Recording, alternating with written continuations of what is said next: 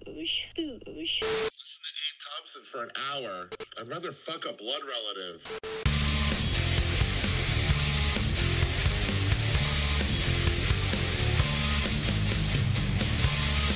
Yo, yo, yo. How we doing, people? Wednesday afternoon. It's the 8th of February. What's going on, people? Welcome to the solo show. You sexy little YouTubey and Apple Podcasty and Spotify bastards. It's episode 150 of Abe Thompson and Other Disappointments. The twice weekly show that brings you a prescription overdose. A deadly cocktail of sarcasm and snark slopped on the side of the main course of political disillusionment. How's that for a fucking intro? I'm your host, Abe Thompson, or at least the aftermath thereof, and this is the Wednesday solo show. Cheers! Pull up a pew, pour yourself a G&T, crack open a craft ale. Let's begin. Regular listeners or viewers will know that I do, I do a Friday night thing with a guest, and, we have a couple of beers and we put the world to rights by exploring its many wrongs. But then midweek, I do this shit. I sit here, I rant, rave, and roast, and you guys, for some reason, possibly an unhappy childhood, possibly an unmedicated psychological issue, but for some reason, you guys sit there and listen to it. And I love you for it. Shout outs to the Patreon backers. How's it going, guys? I'm looking forward to meeting those of you that I've not yet met. The last meetup, meeting some of you at the Soho show on Friday night.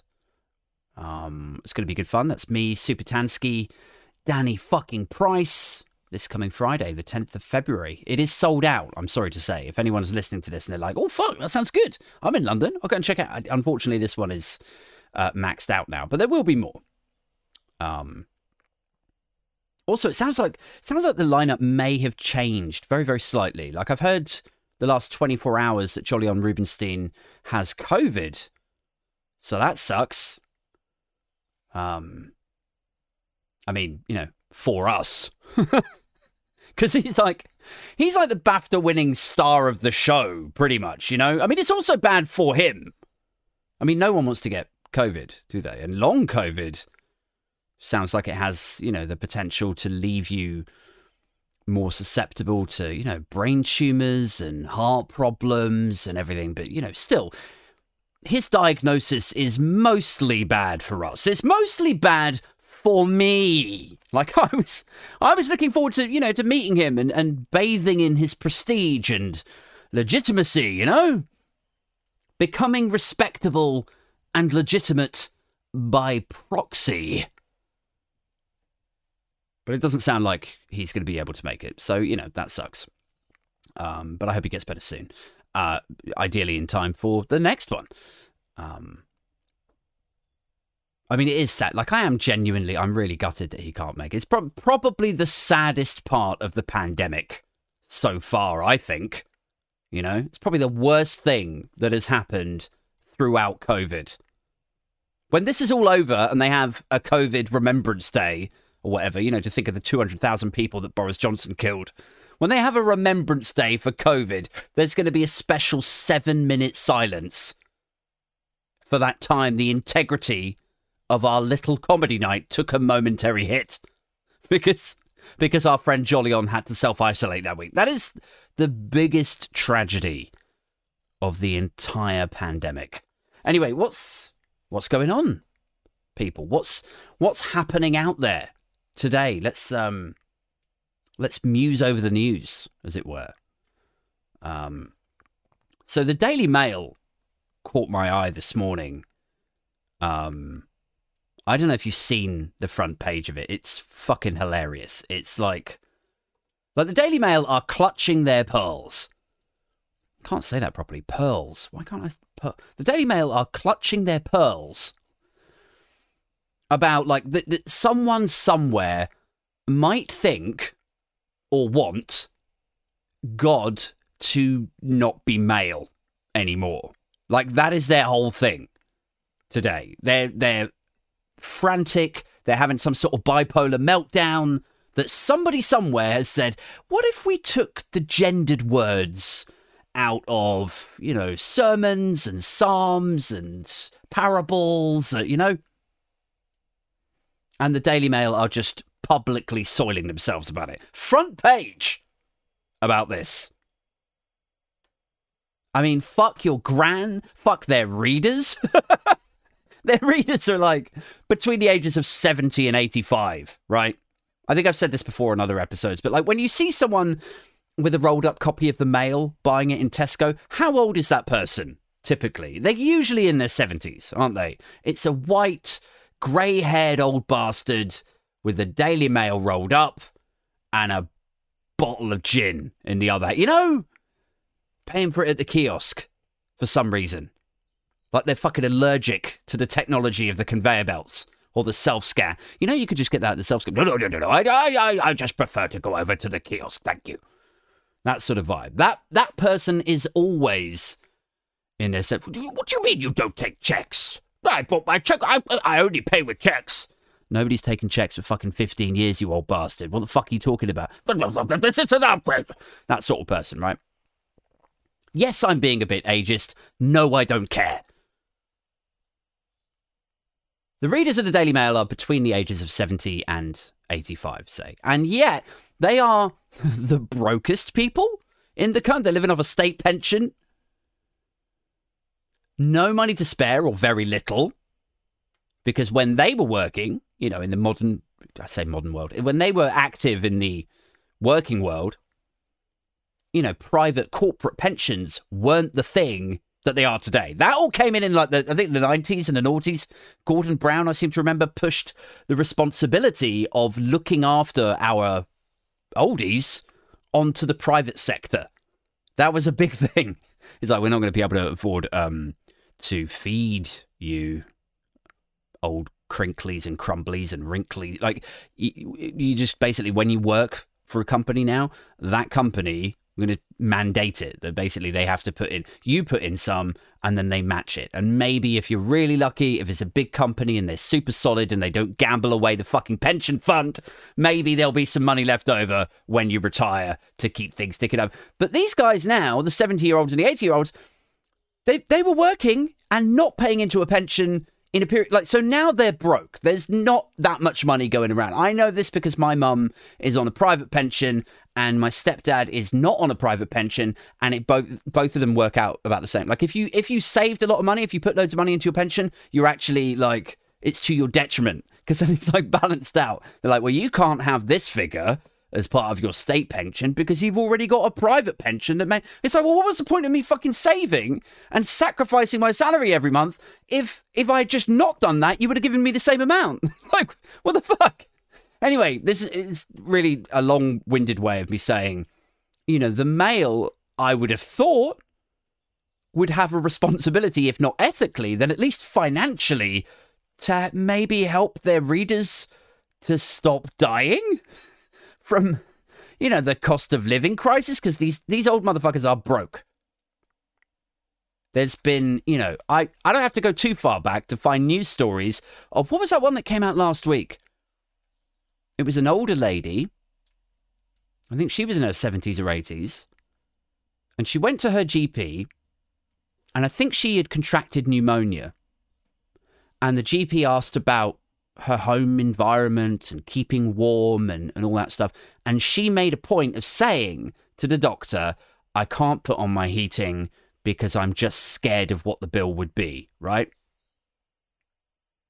Her bills have doubled, even with this fucking like energy price guarantee injection that goes into your account every month or every 6 weeks. Even with that, she was like, I can't fucking afford to put the central heating on. She caught pneumonia. She fucking died, man.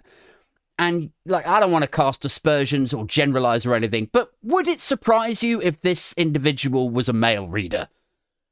So it's kind of like, isn't there a financial incentive on the Mail to keep that person alive so they can keep coming down to Tesco to keep buying the Daily Mail, right? You would think. But evidently not. You know, these are the concerns of the older generations. These are the lived realities of our mums and dads and grandfathers and grandpas and all the rest of it. And you would think maybe you'd go like, we got to keep them warm. We got to look after these people. Like, but no, what's on the front page of the fucking Daily Mail? It's like, now God is going gender neutral. Like, who gives a shit? Like, what the fuck are you talking about? You people are journalists? And this is, like, I did a TikTok on this morning. It's like, it's just outrageous that we have so many, like, real shit problems in this country, from the cost of living crisis to the teaching recruitment crisis to train strikes to nurses to paramedics, all of whom are also on strike.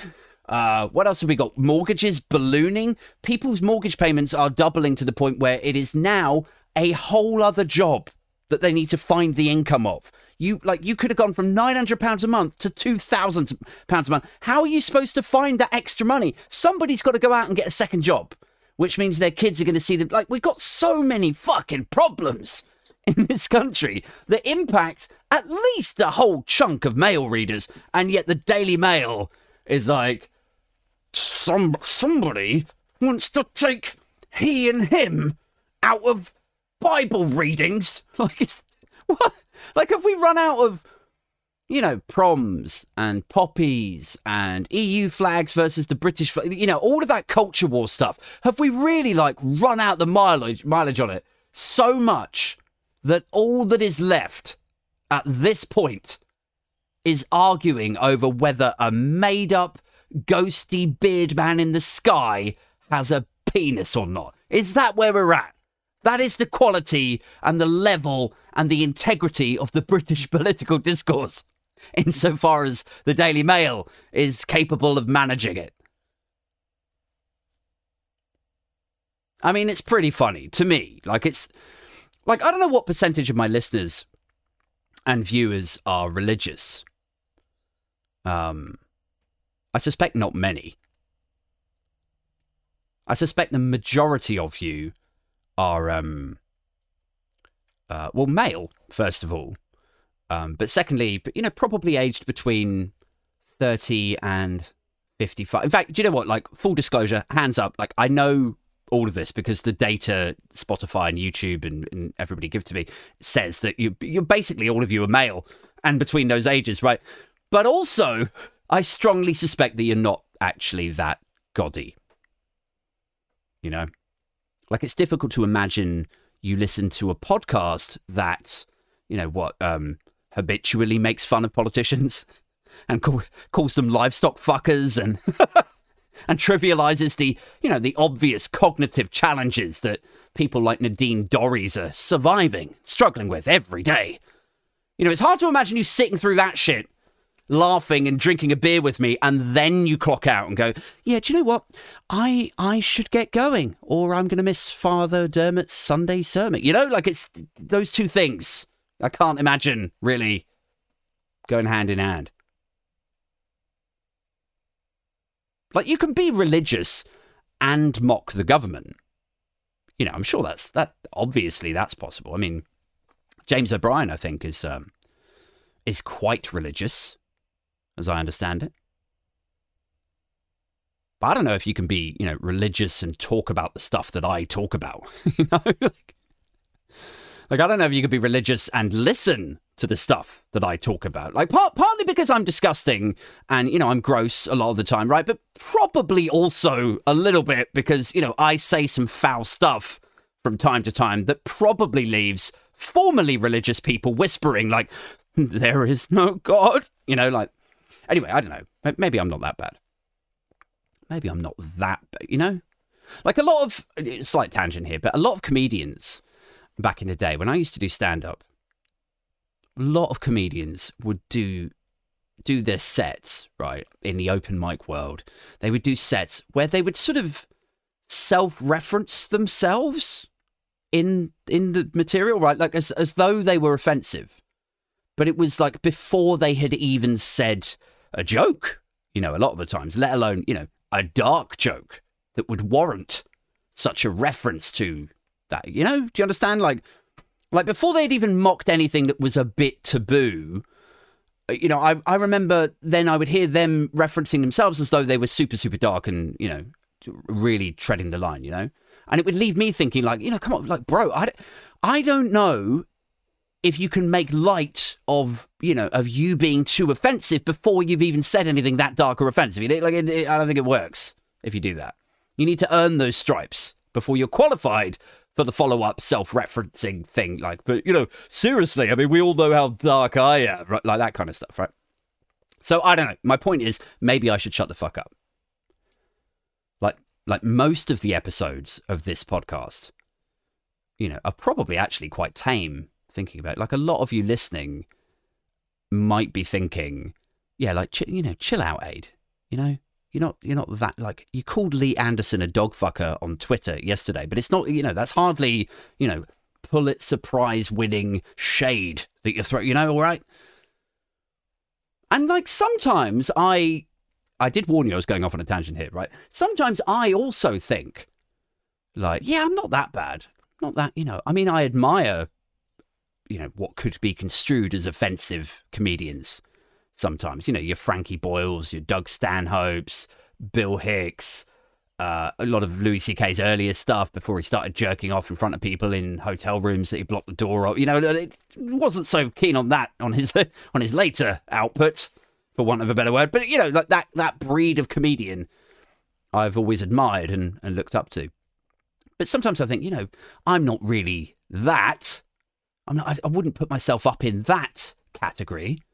Maybe I'm not that bad. Maybe I'm actually quite tame. But then, as soon as I start thinking that, right, no shit, right, this morning, I did this very morning, like, I did this TikTok about the Daily Mail and about God and shit, and some commenter who normally, like, he's quite active on my comment section. Normally, I sort of agreeably disagree with this guy, to borrow Alistair Campbell's phrase, right? Normally, he and I, you know, we might go a bit tit for tat, but normally we find a way of civilly arguing, you know, but remaining okay. But this morning, I do this TikTok about God, the Daily Mail, and this guy goes, "This is vile. This is disgusting. Would you talk this way about other religions, Aid? Like, would you? No, you wouldn't, you fucking coward. This is gross, Aid." Like, it was so full on. Like, whoa, I broke it, finally. And so, excuse me, like, when I get shit like that, and then he blocks me, by the way, when I get that kind of stuff, I'm like, well, you know, I mean, I guess I am a bit dark then, you know? Maybe I'm not that tame, after all. For some people's right-wing and centre-right sensibilities. And you know what's funny, man? Like, is like, that's not okay, right? That TikTok that I did, that is vile. Me talking about God, mocking people's expectations that God is a man. Like, that is vile and gross. But what else are right-wingers okay with that is therefore not vile or gross? You know, like, you know, dead toddlers on a beach. You know, or the thing, like a couple of weeks ago, 200 children went missing from asylum seeker hotels. Or, you know, single mothers not getting the right support, and so then their kids need help with school meals, but we just refuse. You know, starving children. Universal credit claimants being docked an extra £10 that they can't afford. Like, you know, is any of this vile? Is any of this gross? Or old ladies freezing to death because they can't afford a heating anymore? How about that? Is that vile? Or, like, where? I'm confused. Somebody show me the gauge of where is vile and where is gross. When does something stop being vile and gross? Like, there's so much shit going on out there, and yet this is the thing that's too much. This pushed them over the edge. Like, I don't even think what I said was that bad. Do you ever get that? Like, where you say something and it doesn't land right at all. Like, it visibly offends the person that you're talking to, or upsets them, or, you know, just catches them the wrong way, or your tone was wrong, or you used the wrong word, and it obviously has upset someone, right? But there's a part of you that goes like, you were upset with that bit? Like, I've said way worse. Like, you know, I don't think this TikTok was that bad. Like, I've definitely said worse. I've definitely uploaded worse content than that. Like, all I said, for the benefit of, you know, people who just tune in to the podcast and who don't follow me on TikTok or, you know, YouTube, where I also upload this stuff. All I fucking said was that I thought it was weird that we even consider whether God has a dick or not. Do you know what I mean? Like, it's just so weird. It's like I know we think of him as him, right? We think of a bearded, ghosty guy in the sky. I know, like, you know, by appearances, he is male. I get that. But, like, to actually consider whether he's got a dick, to get so irate about the definition of it, to me, is just weird, you know? Like, yeah, we want to be a bit more modern. That's what we want to be, a bit less gender norm, Bishop, Grand Bishop, British Great Bishop, or like whatever the fuck they're called, like the head of the Church of England or whatever, you know? We want to be a bit more modern, a bit less gender typical, and, you know, and I know it's hard to let go of, you know, thinking about priests and bishops and gods in sexual ways. I know it's difficult. It's really, really hard to get the idea of God's dick out of your head. But just try. You just have to try so that we can be modern. Just try not thinking about God's dick.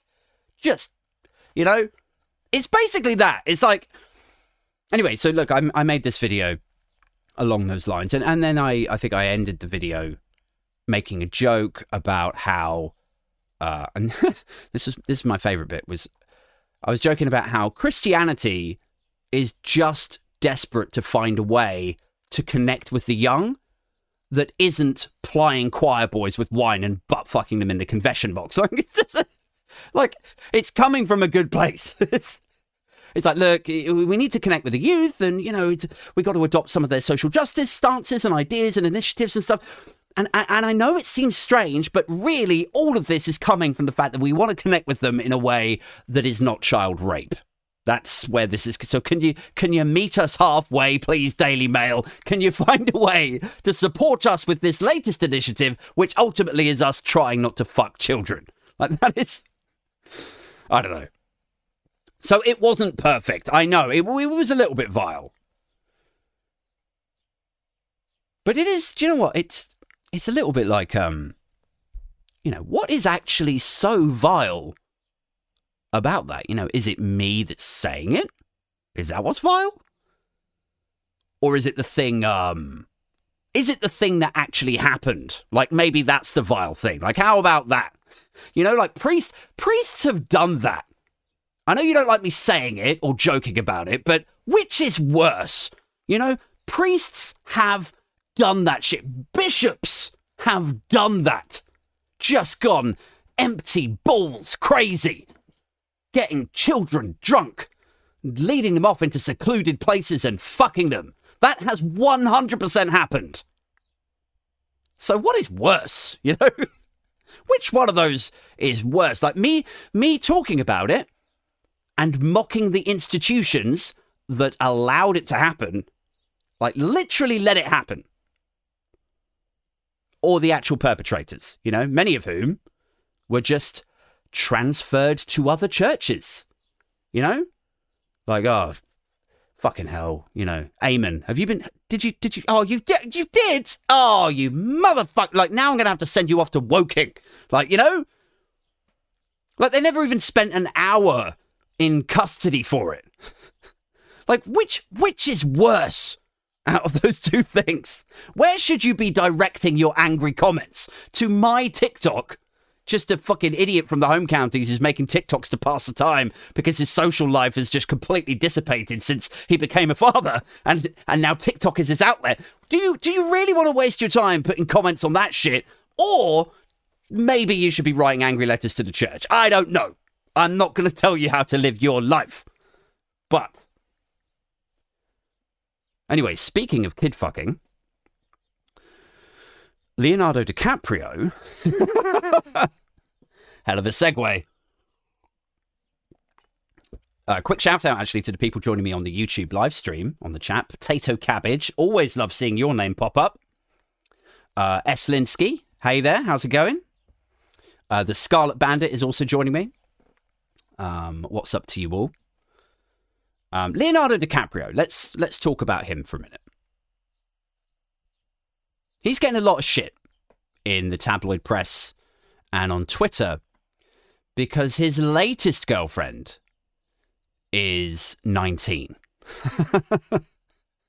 She's a literal teenager. Leonardo DiCaprio is, how old is he? Is he like mid-40s? I mean, I'm 42, and The Beach came out in 99, and I think he was about 22 then. I think he's about... He's 2 years older than me. So he's about, I would say mid-40s, right? In fact, you know what? Like, live TV and all that. Let's quickly Google him, right? Leonardo DiCaprio. How old is he? 48. Okay, so this is even worse. Good.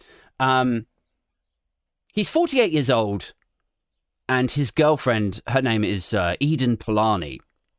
And she's a model, obviously. Yeah, she's 19. And there's a lot of, talk and criticism and, moralizing and all the other words that we usually throw out in this sort of story about DiCaprio hooking up, apparently, allegedly, reportedly, he says, very carefully stepping back from the legal ramifications of covering this. Reportedly, he may have been seeing or having sex in this 19-year-old model. And there's a lot of stuff, I've seen loads of stuff on Twitter from people saying like, oh, this is disgusting. He's old enough to be her father. And I saw a bunch of other ones like saying shit like I don't know what the age and the years and how this works out, but it was people saying stuff like, she was 9 when Titanic came out, she was only 9 when Titanic came out, man. It's like, and it's something that bothers me about this. Like, it's, he's old enough to be her father, and she was 9. She was only 9 when Titanic came. Like, we're always talking about how bad it is to infantilize women, right? We're always, like, you don't have to go too far or too deep onto Twitter or, The Guardian or even The Telegraph or wherever to talk about, or find people talking about the bad sides of infantilizing women, of treating women like they're stupid or young or clueless or damsels in distress or, this is a common thing that people talk about and something that we need to fix and so on. And then conversely, or, perhaps in tandem, we also see a lot of content going out, articles, blogs, people sharing stories about how bad it is to sexualize children, right? And yet here you motherfuckers are doing both, Like, you're sexualizing children by going like, she was 9 when Titanic came out, or she was still in school when Wolf of Wall Street was released. Like, that was the other one I saw. It's like, yeah, she was, because she's 19. And that was only a few years ago. But why are you trying to wrap the schoolgirl element around this guy's current relationship? Like, I'm not saying it's not problematic and it's not slightly concerning and a bit weird, but I think it's equally weird when people come out with, like, she was only 9 when Titanic... Like, it's just, you're infantilizing a grown woman. Now, if you want to have a conversation about whether a woman is grown or whether, you know, our frontal lobes are fully developed and we have a full understanding of repercussions and decision making and risk, like when we're still only 19, that's fine. We can have a conversation about that. But that is not this conversation, is it? What we're doing in this conversation is saying, look at this 48-year-old motherfucker. He's having sex with a 19-year-old. Reportedly. And that is the concern. That's the conversation. And now we're saying, like, she was only 9 when Titanic came out. You're trying to inject the image of a young, innocent schoolgirl into the minds of readers or listeners when talking about, or when in the context of, Leonardo DiCaprio forming a relationship with her, right? And there's something, like, is it just me, or is that, I think that's concerning also. So that's the infantilizing women side of it. And the sexualizing children side of it. Then there's a sort of celebrity layer to this, isn't there? A sort of pop culture, you know, what will society tolerate for good art? What will we actually put up with for the sake of good art, guys? That is a big question. Like, DiCaprio's done some amazing movies. I loved Wolf of Wall Street. I thought it was excellent. What's Eating Gilbert Grape? Incredible. Basketball Diaries? Incredible. He's like The Beach back in the day. Incredible. He's rarely put a foot wrong. What was the one he did with Jack Nicholson? I think it was about Boston, like crooked cops and stuff. Again, incredible. He's done some incredible movies. I think I've nailed that point. So what will we put up with to continue consuming such high caliber cinema is a big question. Because Michael Jackson gave us Thriller, Bad, and Dangerous, right? 3, dare I say, incredible albums. And by the end of this show, incredible is going to become like a synonym for like raging nonce-burgers. People are going to be like next time I meet somebody that's sort of high profile that has any sort of question mark above their heads, they're going to be like, oh, so have you seen my work? I'm going to go, yeah, it's incredible. You know?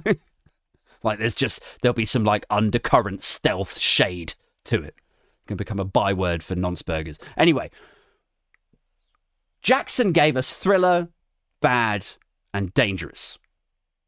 3 amazing albums that changed the landscape of popular music forever, right? Cheers. And I hate to say it, but we as a society accepted that, right? We accepted that in order to receive such greatness, such incredible music, that the deal was we would look the other way when he fucked kids. Literal kids, not infantilized adults, literal children. And yet, still, every Halloween now, you know, Radio 2 will whip out Thriller for a goof, you know? You'll hear the door crack beginning of it. And then, you know, Vince Price comes in and ghouls from every tomb will blah, blah, blah to seal your doom. And, you know, all that stuff. And people will be like, was Michael Jackson there with Thriller back from 1983? Coming up after the break, we've got Bon Jovi. Don't go anywhere. You know, it's just, people wouldn't even bat an eyelid. They'll be like, yeah, cool, okay, Michael Jackson. Didn't he do hugely concerning things with children? Yeah, but it's, you know, the music's great, you know. And do you know what? I'm going to hold my hands up and say, look, I'm guilty of that too. And I'm guessing you, dear listeners, are also. Like, he was so big and so talented and sold so many records and did so many, like, big concerts that actually the bad shit has sort of faded into the background, you know?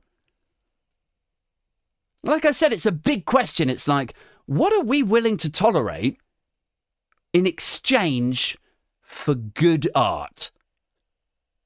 Or incredible art? Because that was the Faustian pact between Western society and Michael Jackson. Like, give us amazing music and, okay, you just go do what you do. Like, don't go crazy, you know, don't have your way with a whole shit ton of them and then do a international world exclusive bragging. But, oh, fucking hell, you have done that. You did, you fucked it. Okay, all right. But like, here's the thing. Sony still put out his albums after that. And millions of people watched his concerts and shit and paid, you know, $100 each for tickets. And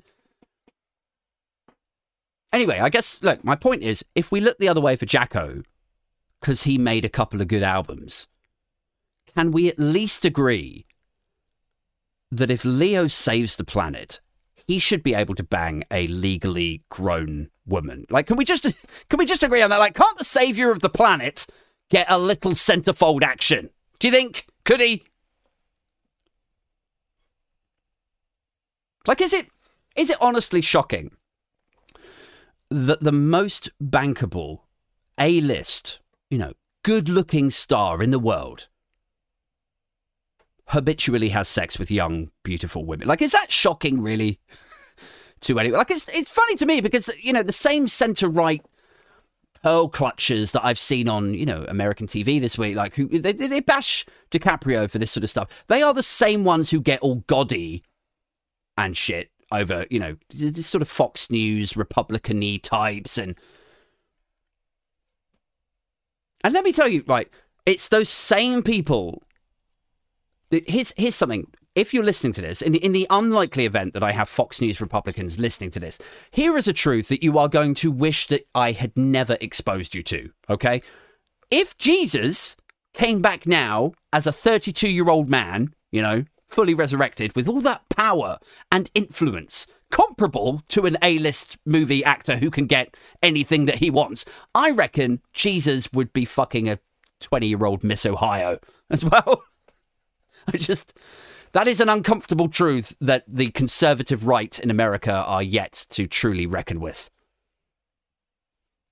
And do you know what? Like, there's a sort of irony to this because, you know, I will say 90% of this show I'm saying firmly with my tongue in my cheek, so just don't take it too closely to heart. But I will say this.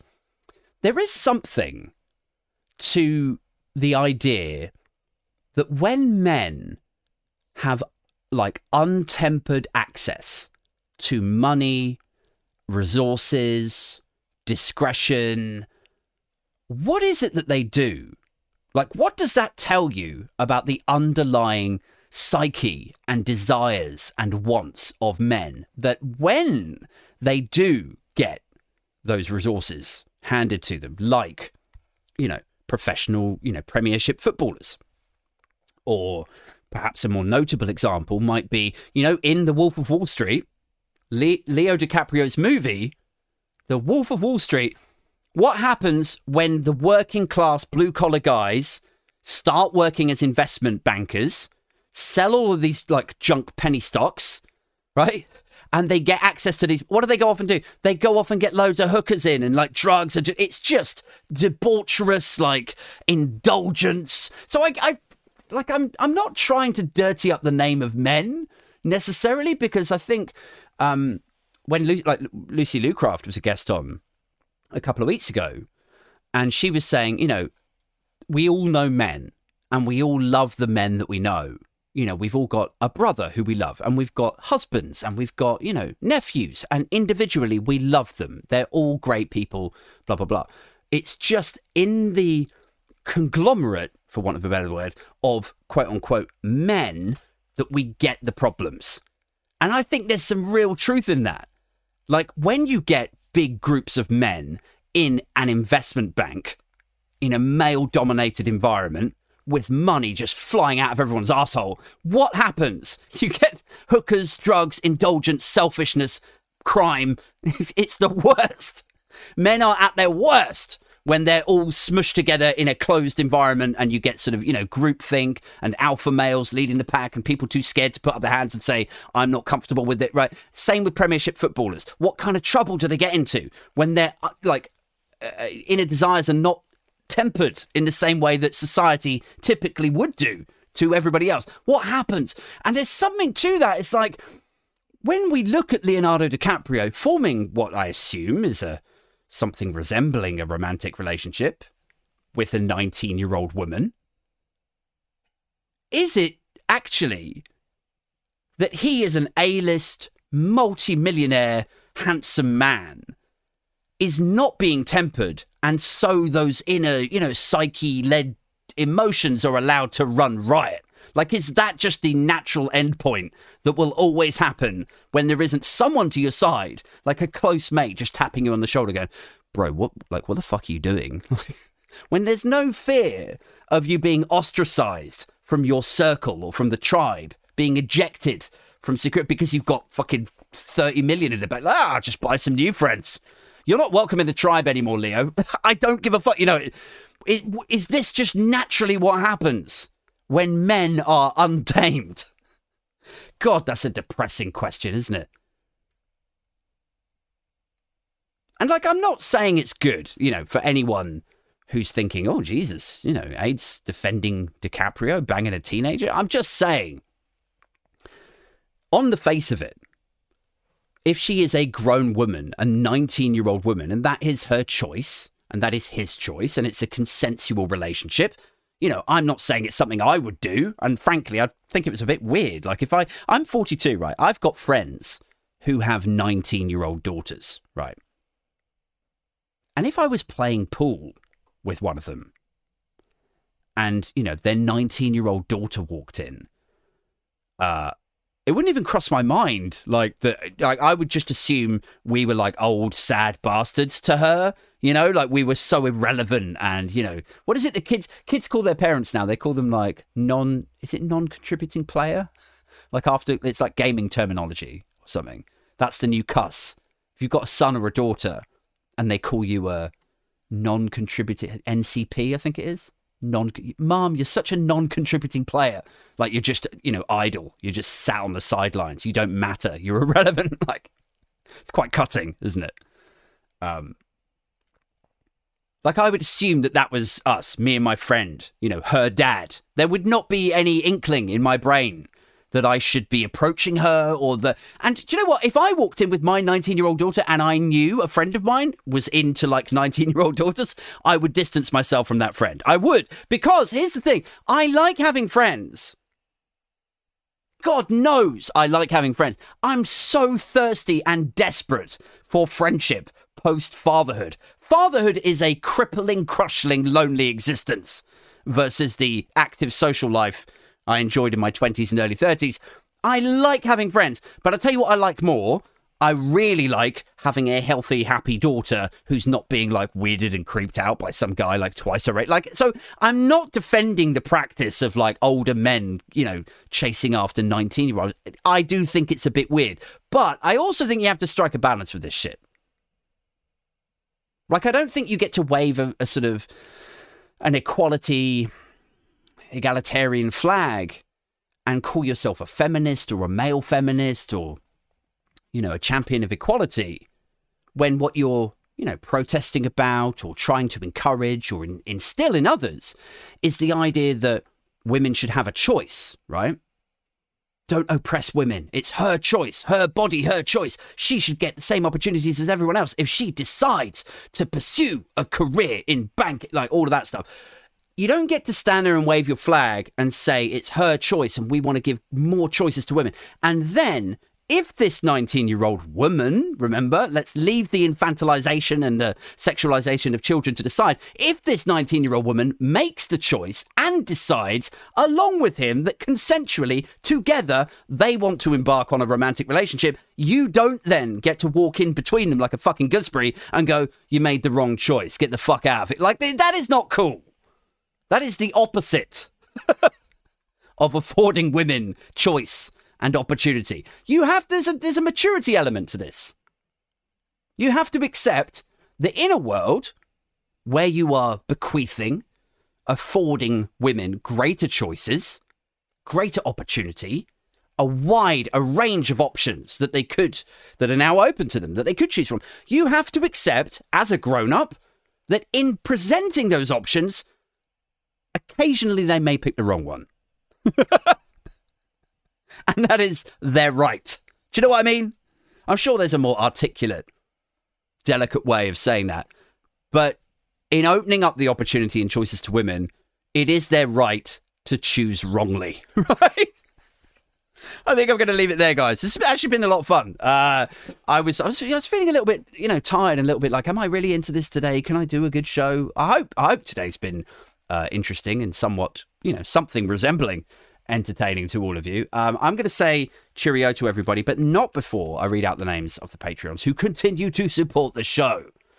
I suppose it's worth mentioning that when you support the show, you do get named and shamed at the end as an active participant, as somebody who's furthering the goal of my cult, which I'm seeking to build on Patreon. So, what's up? Quick shouts to Stuart, Anthony, Pingu, David, Alex, Chris, and Ricardo, and then Silent, T-Rex, Oliver, Sarah, and Kerry. Thanks so much for continuing your support. And as I said at the beginning, I'm looking forward to meeting a chunk of you, hopefully, on Friday night. I suppose if anyone is still listening to this at this stage and is interested about jumping onto the Patreon, you do get episodes of the podcast 2 days before everyone else in a special RSS feed that you can plumb into your Apple Podcast player, or I think to Spotify as well. So you get it like direct line into the episode straight off the bat. You get first look at tickets for the live shows, like the one on Friday night in Soho, which is now sold out. But had you been on the Patreon, you would have got first look at that also. I'm doing live meetups. We did one in October. That was in Brick Lane. I'm going to do another one also in London, I'm afraid, if anyone's listening from further afield. But just in the interest of keeping things cheap and to budget and everything, then this one will be in London also. That's going to be in April, so I'm looking forward to that. There's a Discord VIP private chat where all of like me, the Patreons, jump in and we talk shit about Tories. You can be a part of that too. That's I think that's about it, unless I've forgotten anything. There's 3 tiers that you can choose from. They start from £3 a month, which is really just enough to buy me a coffee, a doff of the cap, for you to say thanks very much, Aid. I'm enjoying the show. If you're not in a position to support the show though financially, I fully understand that. Things are fucking crazy. Do you know what? I'm remortgaging in 6 weeks. And yeah, I mean, I made a joke on Twitter this morning, and then I included it in my TikTok because, I'm quite creative, but I'm not that creative. Can't keep wheeling out the gold, platinum tier content constantly. But I made a joke this morning about how, when I come to remortgage, it's going to be handy to know whether God is male or female or whatever, because I'm going to need to pray to God and basically bargain with him and suck him off to make it through that remortgaging process. So yeah, it'd be good to be useful to know if he has a penis, because then I can bargain accordingly. What was I talking about? Oh yeah, fuck. So if you can't jump on the Patreon, all I would say is maybe share an episode around. That would be really, really great. I am super grateful to anyone who can continue to share and spread the word about the podcast. It's doing pretty well.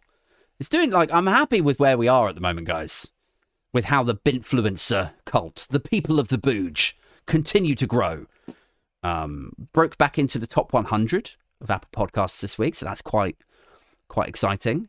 So yeah, if you wouldn't mind, if you don't want to jump on the Patreon, that's fine. Look, I'm not going to criticize anyone from holding back on their subscription services in this fucking economy. But what I would say is just share me around or pop a tweet, tag me in the tweet, and then I'll retweet you and I'll give you a follow back. And yeah, that's it from me for this one. There's no Friday night show this week because I'm doing a Friday night show in Soho. So I will try to do one on Saturday or maybe Sunday. But failing that, I'll be back for another solo show next Wednesday. And then my guest next week. Fuck, who is it? Let's have a quick look before I let you go. My guest next week, next Friday, right? So not this Friday, next Friday, is Ian Dale, ladies and gents. If you don't know Ian, he is a conservative voice on LBC. But he's very measured. He's really reasonable. I think, to listen to anyway. And I'm really, really looking forward to getting his thoughts on where modern conservatism is and whether it can get over the Brexit hump and whether he even still identifies as a conservative, because they've gone through such a metamorphosis in the last 6 years. So I think that's going to be a really interesting one. That's a week on Friday, so don't miss that one. Until next time, guys, that's it. I'm outie.